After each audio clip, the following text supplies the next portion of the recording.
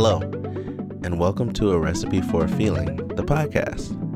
I'm Evan E. Roberts, and I started writing a book of poetry in 2013 and decided to use Stay at Home to finish it. I'm publishing it this summer, 2020, and you can find it at evaneroberts.com. But I also wanted to share some of those poems here in podcast form.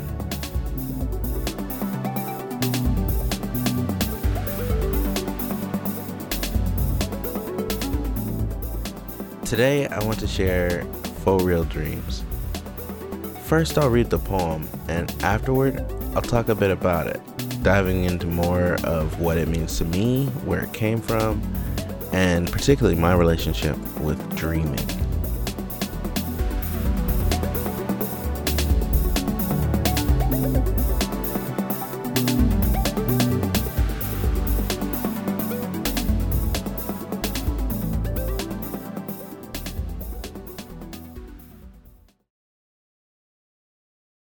Fauxreal Dreams.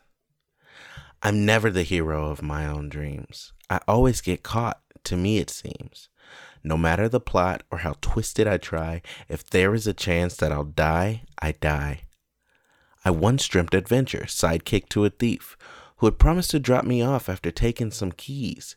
He'd stolen a truck and on the highway he merged, then sighting a sheriff, he took a left turn onto an escalator inside of a mall, and while we rode down, not one shopper got off. He held down the brakes as we flowed down those stairs, rode past mall security guards unaware, and just as we came to the end of our trip, some kid said, "Truck," and like that, we were nipped. The worst part for me is the physical drag. It seems that always I awake as I'm grabbed. My stomach will churn, my heart beats fast. I'm riddled with guilt like I've done something bad. No matter the plot or how twisted I try, in my dreams if someone will die, it's I. I know they're not real, though sometimes they seem, but I'm never the hero of my own dreams.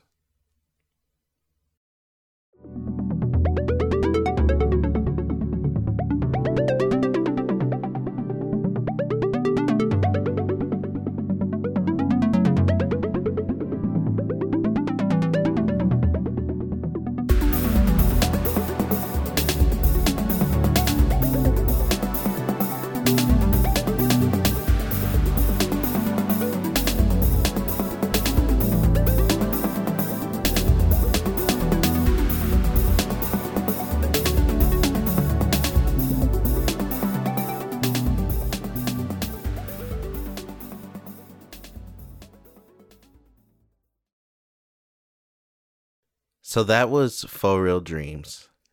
I love that poem. One thing you may not know about me is that I have had very vivid dreams for as long as I can remember, for whatever reason. I remember as a kid having discussions with my brother even about like trying to change my dreams while I was asleep by thinking of, different things such as our cat or the girls in my first grade classroom.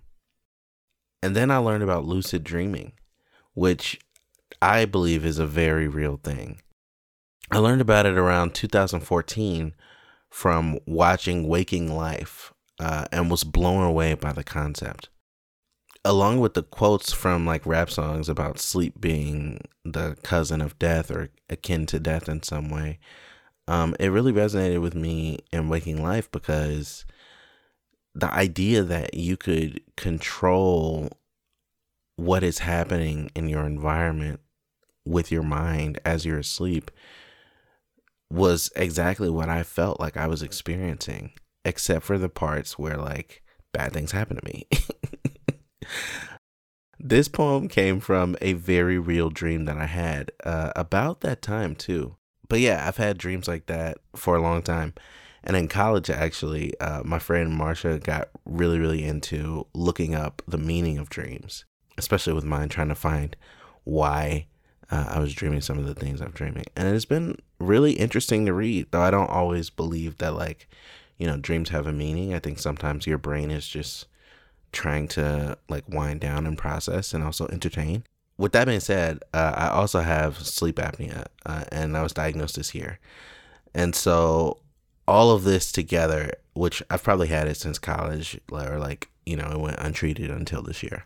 But all of this together has made sleeping and the ability to dream an elusive but ever-present thing in my life. And so I kind of write about it a lot in the book. There's snake dreams and dreams of people and all kinds of things. Of course, you'll have to get the book to find out more.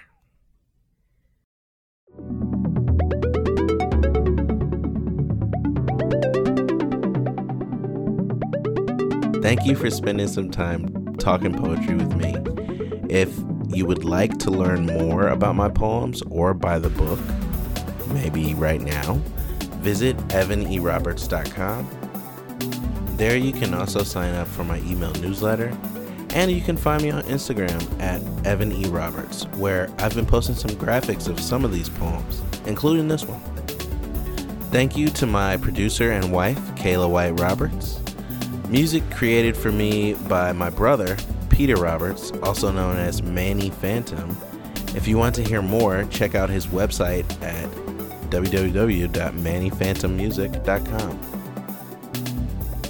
And that's it for me. Thanks again for listening. I really appreciate it. Buy my book, and I'll see you when I see you.